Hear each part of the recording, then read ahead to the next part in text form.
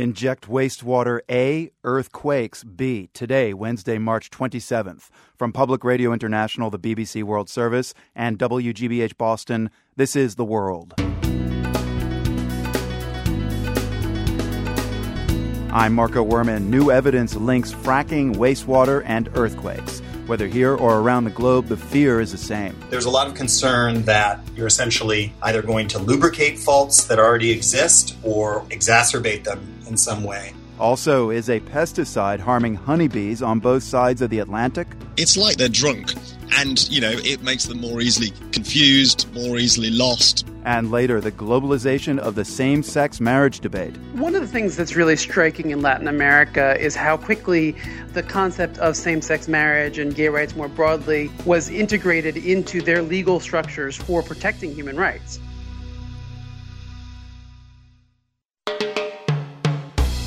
PRI's The World is brought to you by the Medtronic Foundation, searching for runners who benefit from medical technology to run in the Medtronic Twin Cities Marathon or 10-mile run. Medtronic Global Heroes. Application and information available at medtronic.com/global heroes.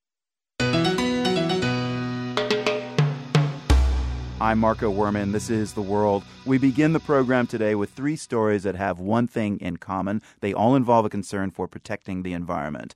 In a few minutes, we'll hear about efforts to ban a pesticide that may be affecting bee populations, and also about a new trend that ties executive bonuses to a company's environmental track record. But we start with a topic we've been talking a lot about lately, fracking. A growing number of companies around the globe are using this procedure to extract natural gas and oil. At the same time, local communities here in the U.S., but also in other countries, fiercely oppose the practice because of concerns about groundwater pollution and earthquakes. A new study published in the journal Geology adds more reason to worry. It shows that the largest recorded earthquake in Oklahoma, a magnitude 5.6 in November 2011, was caused by the underground injection of wastewater from oil drilling. David Biello is an editor with the magazine Scientific American. He writes about energy and the environment and joins us now from New York. David, just to be clear, it wasn't fracking itself that caused the quake in Oklahoma, but what was happening with the wastewater used in the drilling process. Explain that to us. That's exactly right. What you have to keep in mind is that the U.S. oil and gas industry produces 2.5 billion gallons of wastewater per day, and they have to find something to do with it. And what they most commonly do is dump it back down the wells that they have drilled, and that's fine. The problem is, in the case of Oklahoma, they pumped too much wastewater back down there, and that led to kind of over-pressuring, and that extra pressure caused a local fault to slip and cause this swarm of earthquakes. So these kind of earthquakes have been cast as a phenomenon related to fracking. Tell us how it is related and how it isn't related. Well, it is related in the sense that fracking produces a lot of wastewater, and wastewater is one of the biggest challenges facing the fracking industry. But it's not just fracking that produces man-made earthquakes. If you look around the world, in 2011, there was an earthquake in Spain that turned out to be caused by groundwater extraction. So local farmers had been taking water out of an underground aquifer for about 50 years.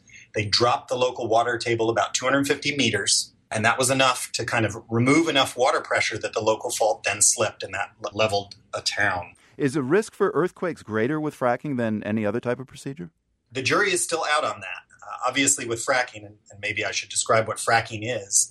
Fracking is essentially pumping a cocktail of water and a little bit of chemicals deep underground to fracture a layer of rock and to release the gas within. So there's a lot of concern that you're essentially either going to lubricate faults that already exist or exacerbate them in some way and therefore set off some earthquakes. And there does seem to be an uptick in the number of small earthquakes across the country, in some parts of the country that don't see as many earthquakes. Right. And what about quakes related to fracking and petroleum drilling elsewhere around the world? I mean, including a case in the UK that put test fracking on hold there for a while. Well, essentially, anywhere that this goes on, there is a risk. You're relying on geologists to study the subsurface and warn you if you're fracking too close to a fault. In the case of the UK, they seem to have crept a little bit too close to some pre-existing faults. That set off some very weak earthquakes but that was enough to scare folks and call a halt until better procedures could be put in place. And that's really the key takeaway. This can be done safely, and the key to that is appropriate oversight. So how do these new findings, and the case of Oklahoma in particular, impact our understanding about the risk from fracking, and will it alter the debate at all? The biggest surprise from Oklahoma is how long after kind of wastewater injection has begun that an earthquake can occur. It was thought that an earthquake would either occur or not occur in kind of rapid succession. But this was a process that took a couple decades and resulted then in the largest earthquake ever recorded in Oklahoma's history. Also, it would be the largest man-made earthquake on record. David Biello, an editor with Scientific American, thank you. Thank you. We have more coverage of fracking and other oil extraction practices, including a feature on concerns about fracking in the UK. That's at theworld.org.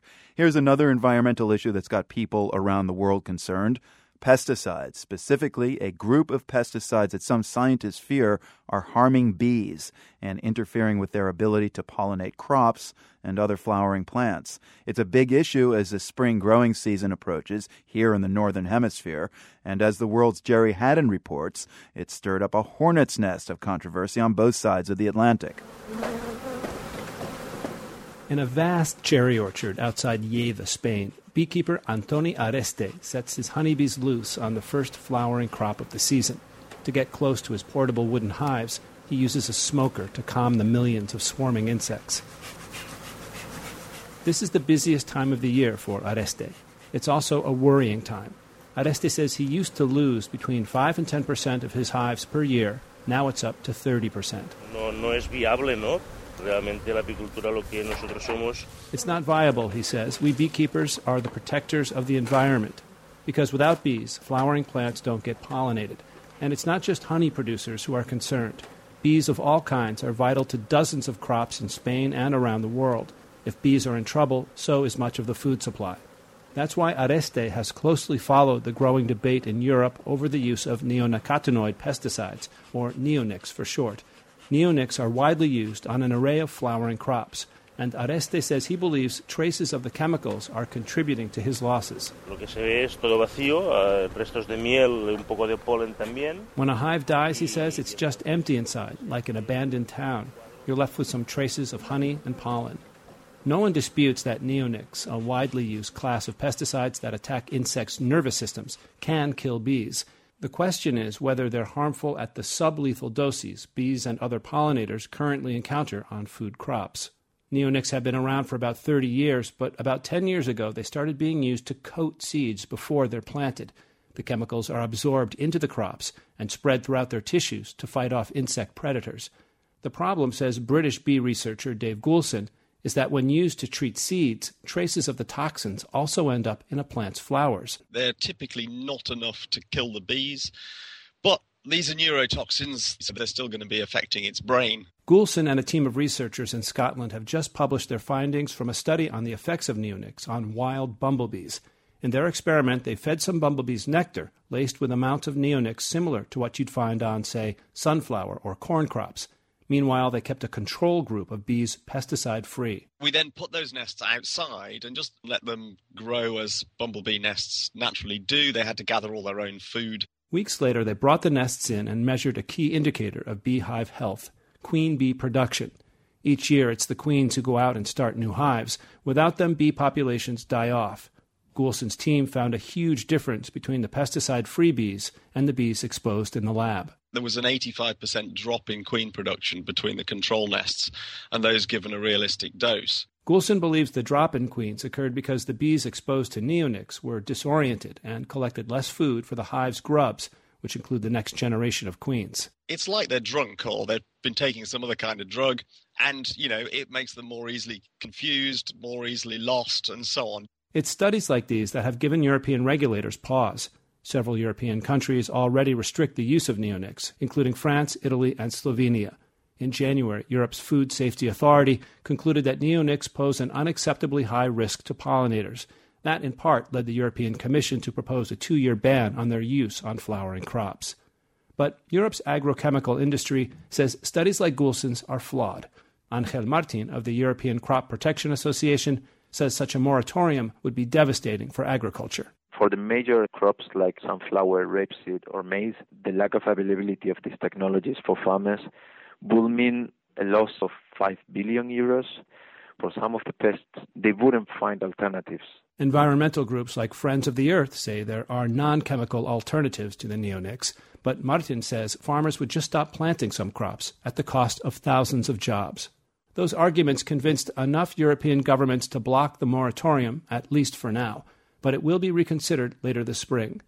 The vote will be watched closely in the U.S. Neonicotinoids are used heavily on corn there, and last week a coalition of activists filed a lawsuit against the EPA, hoping to force the agency to ban some of the pesticides because of the risk to bees. For The World, I'm Jerry Haddon, Lleida, Spain. If there's a single bottom line between many environmental issues, it's the question of responsibility. Who should take responsibility for avoiding environmental damage? One emerging idea from the business world: pay their executives more.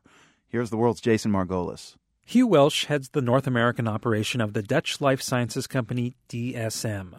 The company makes everything from plastics to biomedical devices to nutritional supplements. And like most corporate executives these days, Welsh gets a bonus for meeting certain performance goals. But some of those goals wouldn't show up in most corporate reports. For instance, progress towards the company's goal of lowering greenhouse gas emissions by 25% within a decade. So each year there would be a target set for that annualized greenhouse gas emission reduction, and that must be met or I don't get that portion of my bonus.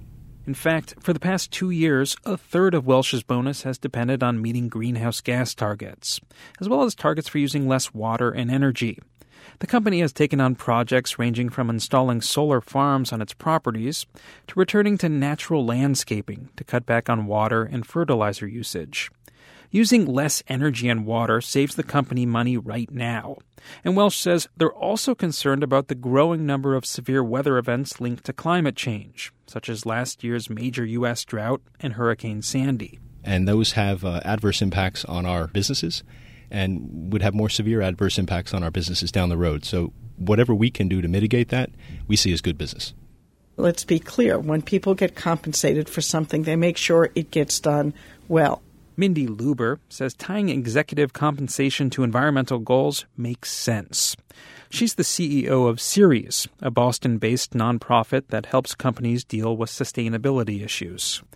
But linking compensation to environmental measures still isn't all that common, perhaps in part because companies have to spend more money up front to save money and protect the environment in the long run.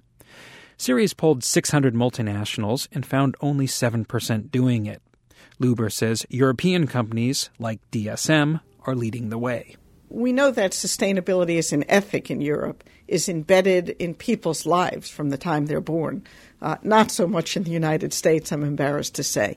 And it's the same with companies. European companies also have to deal with more environmental regulations, and that pushes them to innovate, says Paul Simpson. He's the CEO of CDP, a London firm that measures the financial impacts of environmental policies.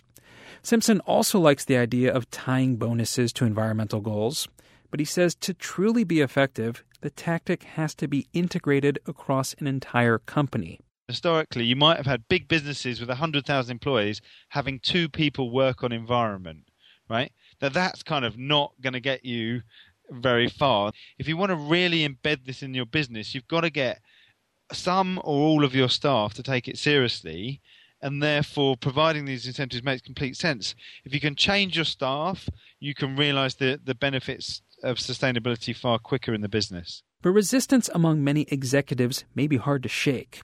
After all, as Hugh Welsh with DSM knows all too well, you need to perform to get paid. We met other metrics with respect to water usage and energy usage, but our greenhouse gas emission metric was not met. So that portion of my bonus I did not get. Did that upset you, or is that just the way it goes? That's the way it goes, but I guess we'll redouble our efforts to get there this year. For The World, I'm Jason Margolis. You're listening to The World on PRI. The World is brought to you by PRI with support from the Medtronic Foundation, searching for runners who benefit from medical technology to run in the Medtronic Twin Cities Marathon or 10-mile run. Medtronic Global Heroes. Application and information available at medtronic.com/global heroes. I'm Marco Werman. This is The World. The Federal Defense of Marriage Act took center stage at the Supreme Court today. The justices heard arguments about whether the law discriminates against same-sex married couples by denying those couples certain federal benefits. As we've reported, the American debate over same-sex marriage resonates loudly in many countries around the globe. Yesterday, we heard views on this issue from France, Russia, and South Africa. Today, we turn our focus to Latin America. Same-sex marriage is legal in Argentina and in parts of Brazil and Mexico. Lester Fader is a freelance journalist who's written about the changing gay rights landscape in Latin America. He spoke to us earlier from Cape Town, South Africa. One of the things that's really striking in Latin America is how powerful the notion of human rights is and how quickly the concept of same-sex marriage and gay rights more broadly was integrated into their legal structures for protecting human rights.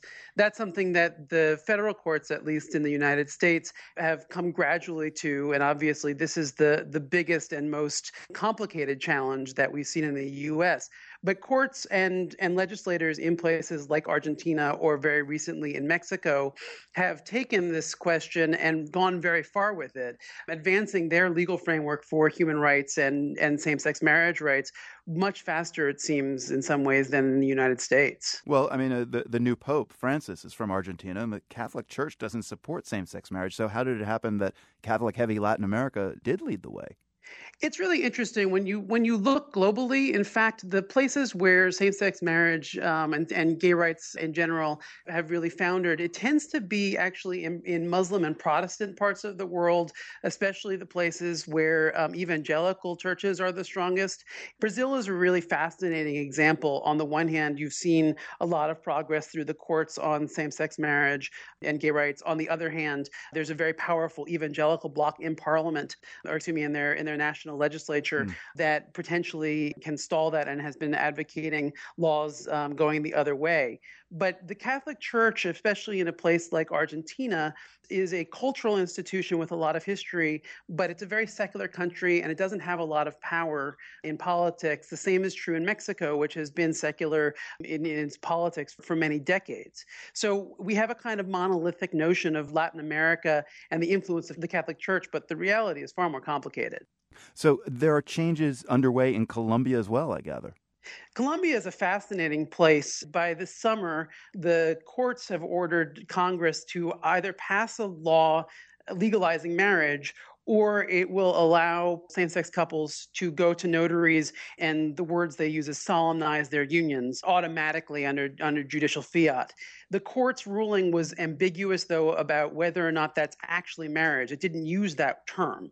Whether that means that marriages will start happening or whether you're going to see a new round of lawsuits trying to clarify if the court did, in fact, intend for that to mean marriages or whether it's a new kind of civil union.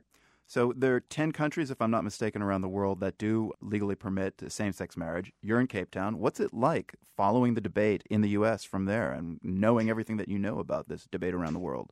I think, like many Americans, speaking just personally for myself, I'm keenly aware of what's been happening at home and am used to thinking of the United States as really, in a lot of ways, defining the bar of social rights and establishing pockets that are far more liberal than a lot of other places in the world. And what I'm finding is that when looking at this issue and the way that gay rights has been pursued across the globe, there are places that are far more complicated than my stereotypes would lead me to believe. One example is Nepal, which is not a place that I'd necessarily given a lot of thought to in terms of their laws, but they're a far more rural country than we are. And yet they had a landmark ruling establishing rights for gay and transgender people well before our courts really took up the question in a serious fashion. Lester Fader, a writer and Alicia Patterson Foundation Fellow. He's also a contributor to BuzzFeed. Lester, good to speak with you. Thanks. Thank you so much. The same-sex marriage debate is not a universal one. You don't hear much about it in, say, East Asia. But immigrants who come here to the U.S. take the topic on board, just as they do everything else. And they often see same-sex marriage through the filter of their old and new home. Here's the world's Alex Gallafent in New York. Alphabet City is on New York's far east side. It's a downtown neighborhood that's long been home to waves of immigrants from all over the world. I popped into a laundromat there and asked one of the owners, Kim, what she thought about gay marriage. I say that's good. Yeah, because that's freedom. No problem. Kim came here from Vietnam in 1990.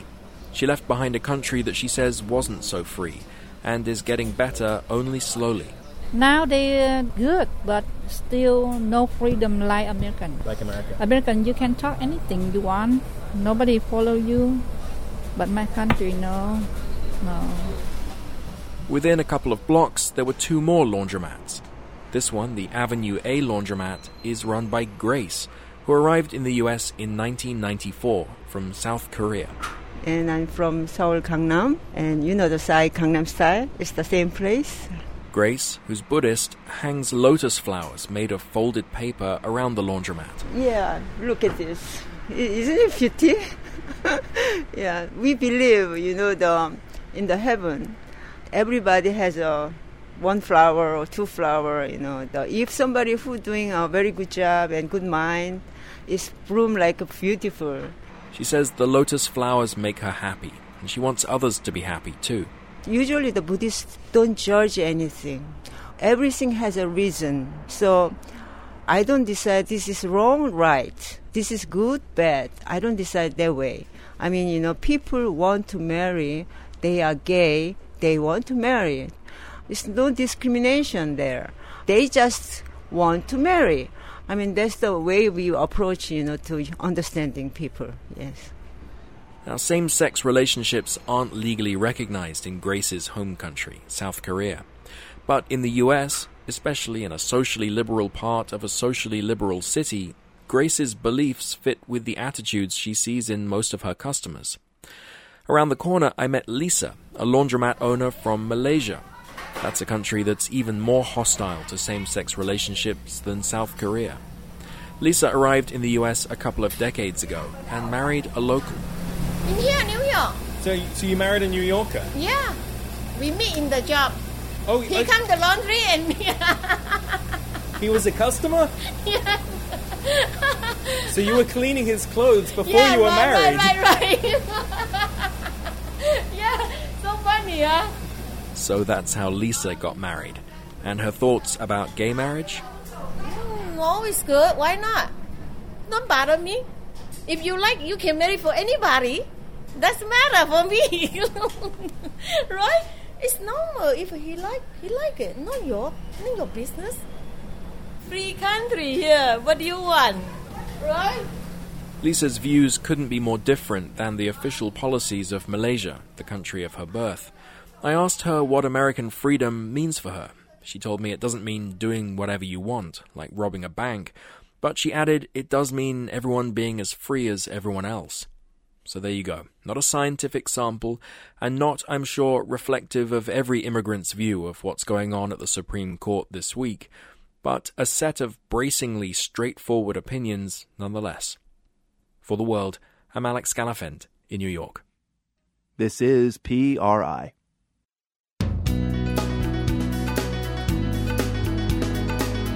I'm Marco Werman. Ahead, choice was not an option at the dinner table when writer Gish Jen was growing up. If you were to sort of maybe push your broccoli aside a little bit because you were not too interested in broccoli, you would be made to eat all the broccoli on the table while your siblings watched. PRI's The World is brought to you by Medtronic, supporting the work of Wired International, providing medical and healthcare information and education in the developing world and in regions affected by war. Now on Facebook, look for Medtronic NCD.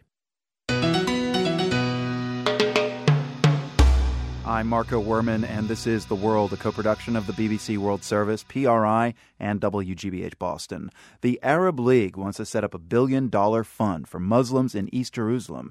The idea came from the Emir of Qatar. His country would pony up a sizable piece of it, and it's not an isolated offer. Qatar already invests extensively around the world, especially in France. It's poured money into French media and construction companies, and it owns the soccer team Paris Saint-Germain.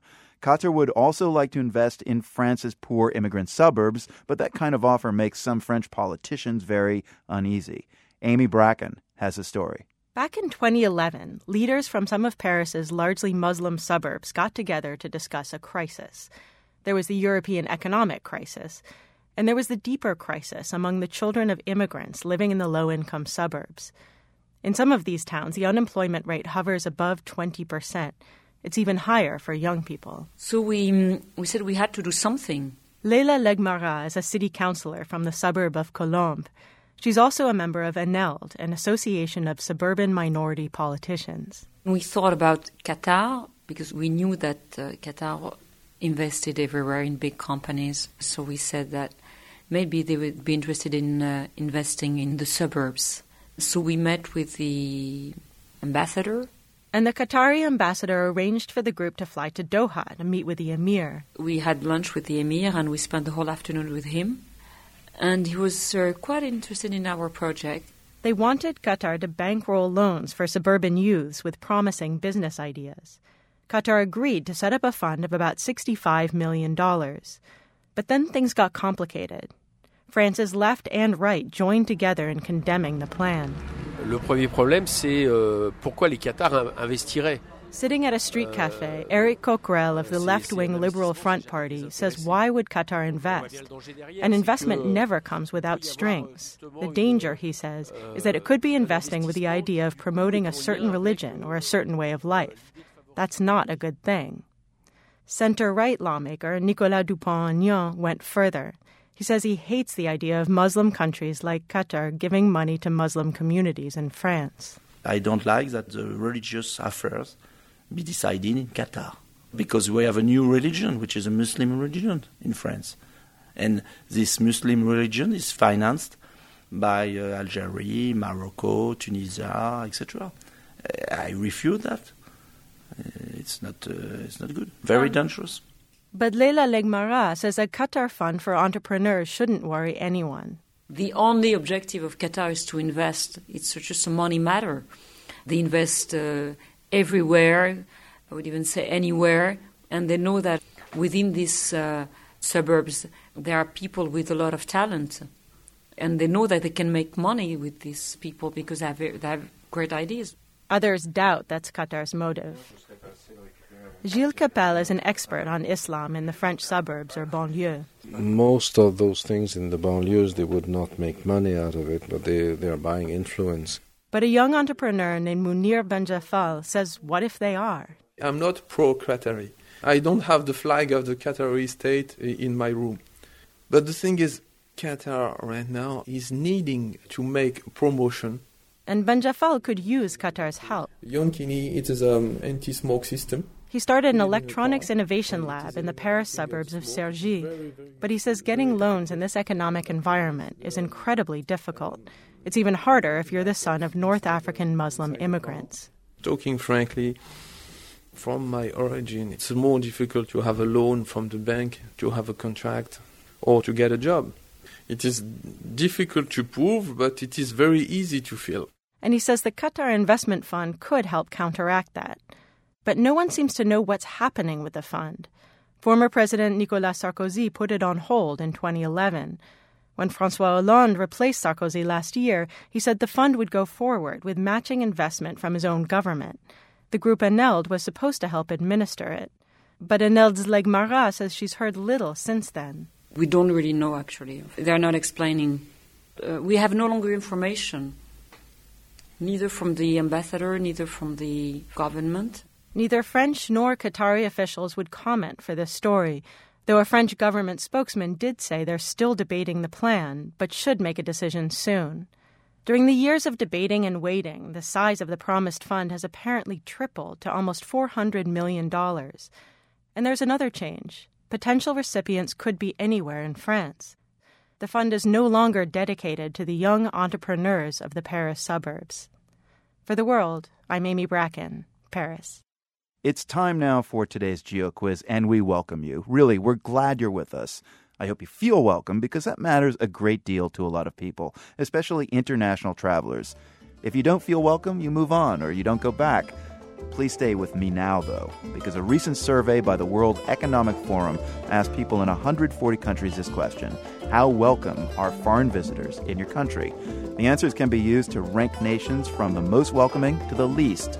Now we want you to weigh in, take a stab at naming one of the top 3 countries that are most welcoming to foreigners, as well as one of the bottom 3 least welcoming places. We'll post a map visualization of the survey results at theworld.org, and we're back with the answers later in the program.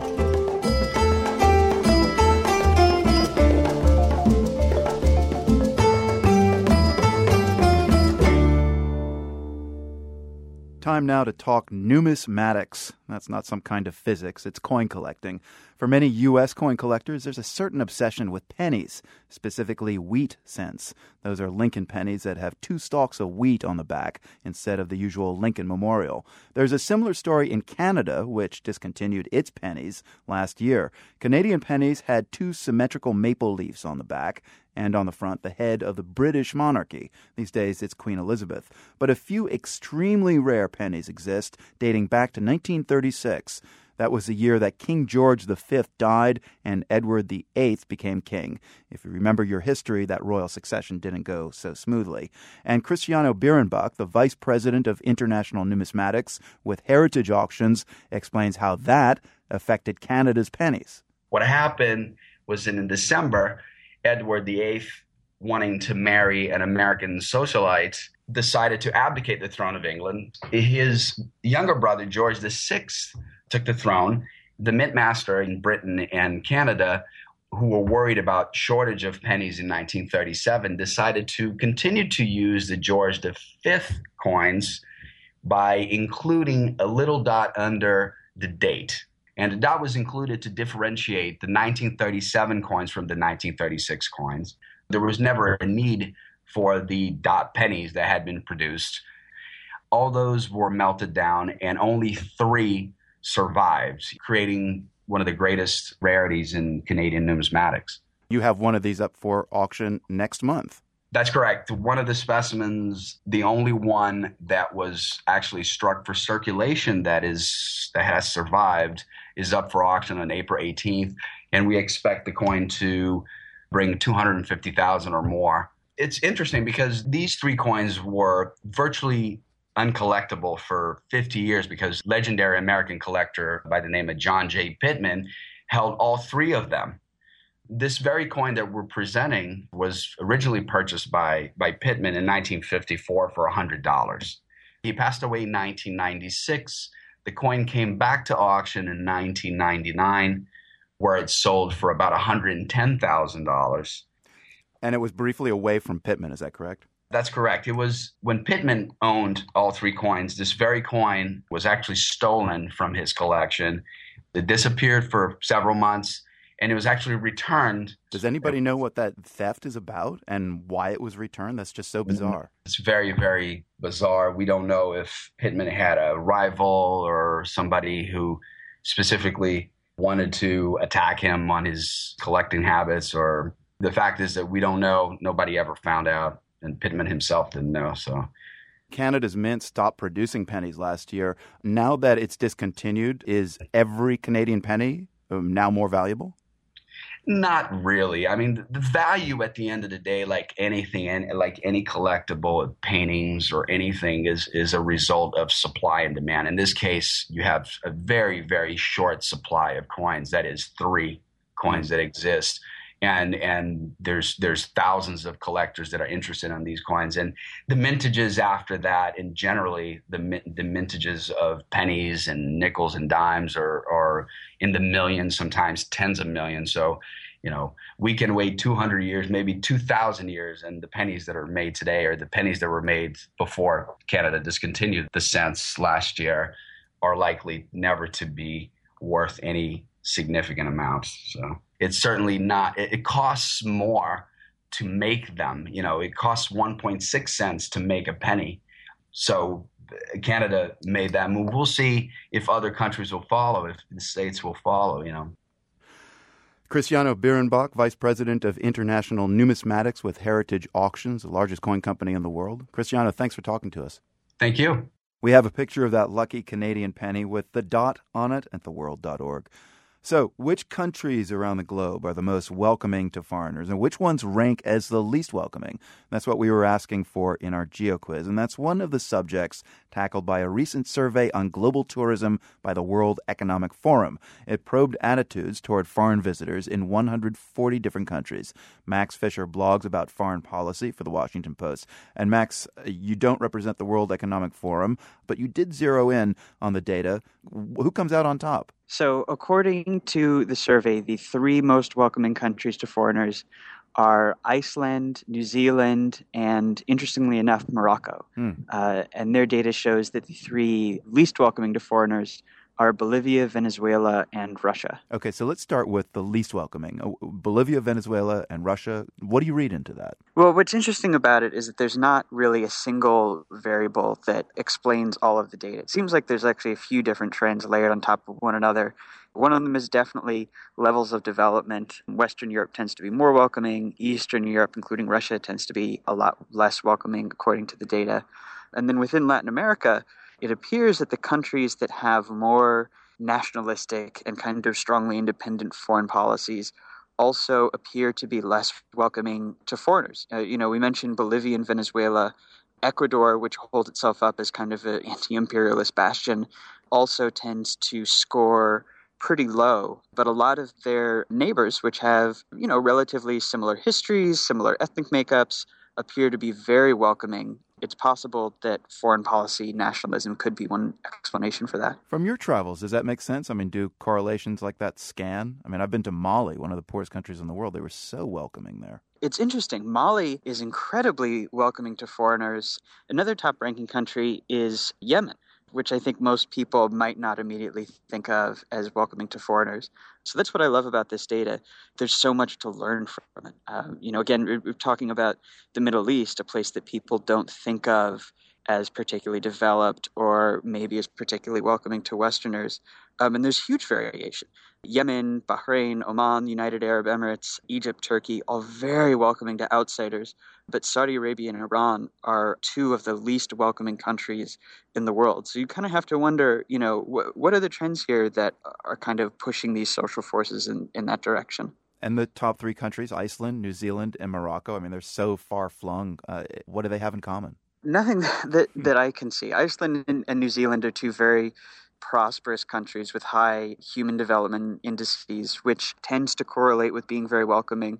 But Morocco is kind of a puzzle. It's possible that Morocco's history as kind of a center of global trade for many centuries and a center of migration, it's possible that people are just more accustomed to the idea having foreigners moving through their society and that being kind of a normal part of life. And that's a trend you see in other parts of the world. In Southeast Asia, Thailand, which has a tremendous history of international trade, is very welcoming. You asked for responses from your readers. Did you get any interesting feedback? A lot of people from countries that did not rank highly saying, well, that must be wrong because, I'm from Denmark and you listed us as not welcoming, but I'm very welcoming to foreigners.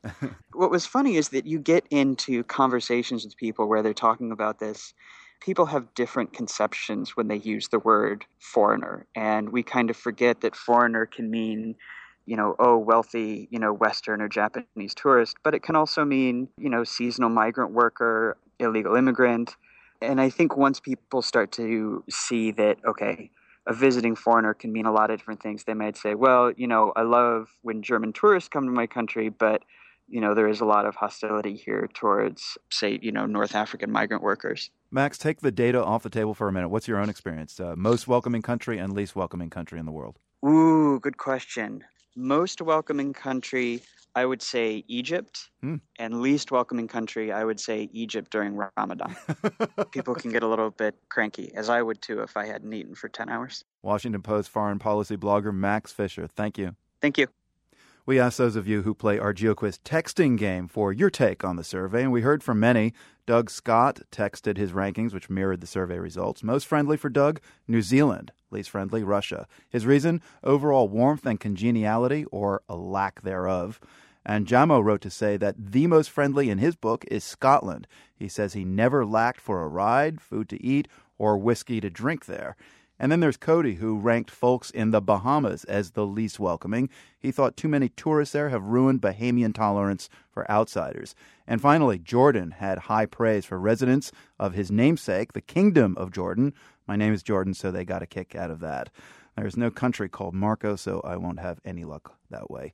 Tell us which country you think is the most or least welcoming at theworld.org. This is PRI. I'm Marco Werman, and this is The World. Author Gish Jen stopped by our studio today. You might know Jen from some of her novels like Typical American and Mona in the Promised Land. Her novels explore the rift in the Chinese-American identity between East and West. In her latest book, Tiger Writing, Art, Culture, and the Interdependent Self, Jen turns a spotlight on her own identity as a novelist in the West with roots in the East, or as she calls it, her struggle between Emerson and Confucius. I grew up in an Asian household with a lot of Confucian ideas, and very fundamentally to define myself in relationship to others. The most important thing in my household was to understand what my role was, my responsibilities were, what my duties were. And of course, that was in very sharp contrast to the world outside my household, where the important thing was to know myself. It was not about knowing my role. It was about knowing the truth within. All ideas, of course, which were just anathema to my parents. Could you just give me an example of, how that changed from inside the walls of your home growing up and outside? All I can think is what my mother will say when I say give us a sense of what it was like outside the house and why that was so different to your eyes. I would go to my friends' houses, and people were always asked what they wanted to eat. Right? So what would you like? Would you like your coffee black or with milk? You're always given a choice. In my family, there was absolutely no choice. Quite the contrary. If you were to sort of maybe push your broccoli aside a little bit because you were not too interested in broccoli, you would be made to eat all the broccoli on the table while your siblings watched. So these are two very, very different models. One model is you eat what you are given, and the other model is, you can pick and choose. Well, not to mention discovering the word dessert for the first time at your friend's house. Absolutely. In my house, there was no dessert. So how does that translate? How does that tension translate into actually writing? Well, of course, it's a very complicated thing for a novelist because the Western novel, that novel is very fundamentally a very individualistic enterprise, right? And more than anything else, you have to learn to focus on the self. These were not the foci of my upbringing, but it was something that I learned, I will say, quite readily from books. So in China, for example, does that narrative not exist? Is it a different style of presentation of stories? I do think that the traditional novel in China has a very different aspect. If you think of something like The Three Kingdoms, that great epic, it begins, the kingdom long united must divide. It ends, the kingdom long divided must unite, right? That's not the Western narrative. The Western narrative, we have beginning, middle, end. By the end, something has changed. In the Eastern narrative, you may have beginning, middle, by end, but by the end, things look a lot the way they looked in the beginning. No, there's a really clear example of that in this book, which actually the book is 3 lectures that you gave at Harvard about 1.5 years ago, right? Right. In that first lecture, you describe your father's autobiography that he wrote at the age of 86. He's now 93. He bills it as his autobiography, but the starting point is 4,000 years ago. He doesn't even mention himself until page 8. What was it like reading that? What happens 4,000 years ago? Yeah, it was a very strange experience because, of course, it was completely familiar to me in one way, but in another way, it was completely strange to me. Not only does my father not talk about himself until page 8, and he really barely talks about himself, but also there's a tremendous amount of emphasis given to his house. I remember reading this and thinking, my goodness, isn't this supposed to be about the people? Why is it about the house, the doors in the house, the corridors in the house, navigating the house? And it really wasn't until I had dug a little more that I realized, I see. It is because he is fundamentally of an Eastern mindset, which is to say that he is focused on his context. He is always looking outward rather than inward. And that does give rise to a very, very different kind of narrative. At any point in that autobiography, does he ever look inward? Not in the way that that we expect, from Western narratives. And when you say what we expect, are you talking kind of a more touchy-feely, kind of introspective Sure, manner? it's how I reacted, how I felt, what I wanted. These are not questions which arise at all in his autobiography. This pull between East and West is something that you've explored a lot in your fiction. Mona, the protagonist from Mona and the Promised Land, decides to go against her family and convert to Judaism. How was it different to write about this tug between East and West in nonfiction for you? Well, in a funny kind of way, I feel like I've come out of the closet. I mean, of course, I have been writing about it all the way along. The literary world is so dominated by an individualistic frame of mind that it just seemed that to admit that I was part that, but part something else, it was hard for me.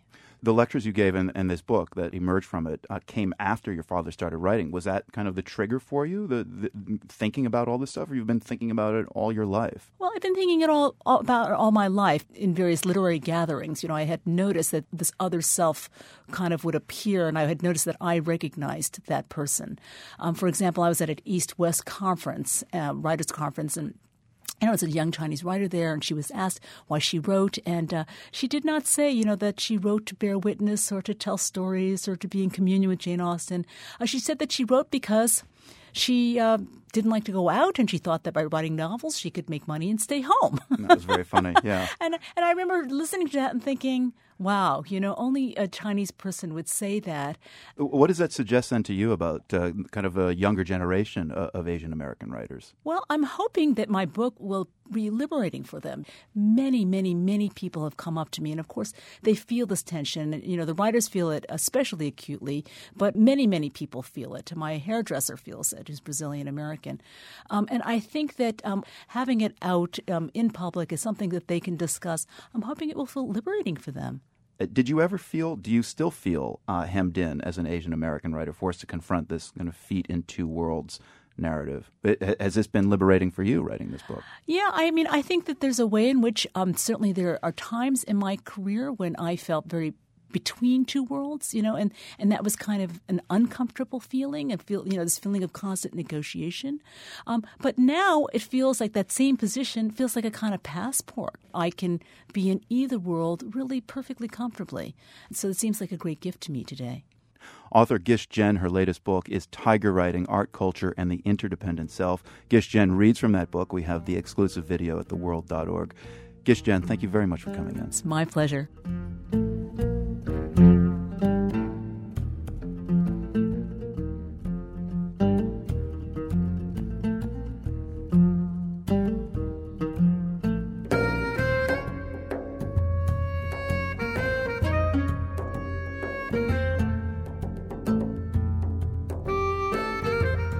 And that's our program today. From the Nan and Bill Harris studios at WGBH, I'm Marco Werman. I tweet at Marco Werman. My Instagram has the same handle, and you'll find all of the world's social media connections at theworld.org. Thanks for listening. The World is a co-production of the BBC World Service, PRI, and WGBH, supported by the Bill and Melinda Gates Foundation, dedicated to the idea that all people deserve the chance to live healthy, productive lives. GatesFoundation.org. The Rita Allen Foundation, investing in transformative ideas in their earliest stages to leverage their growth and promote breakthrough solutions to significant problems. Online at ritaallen.org.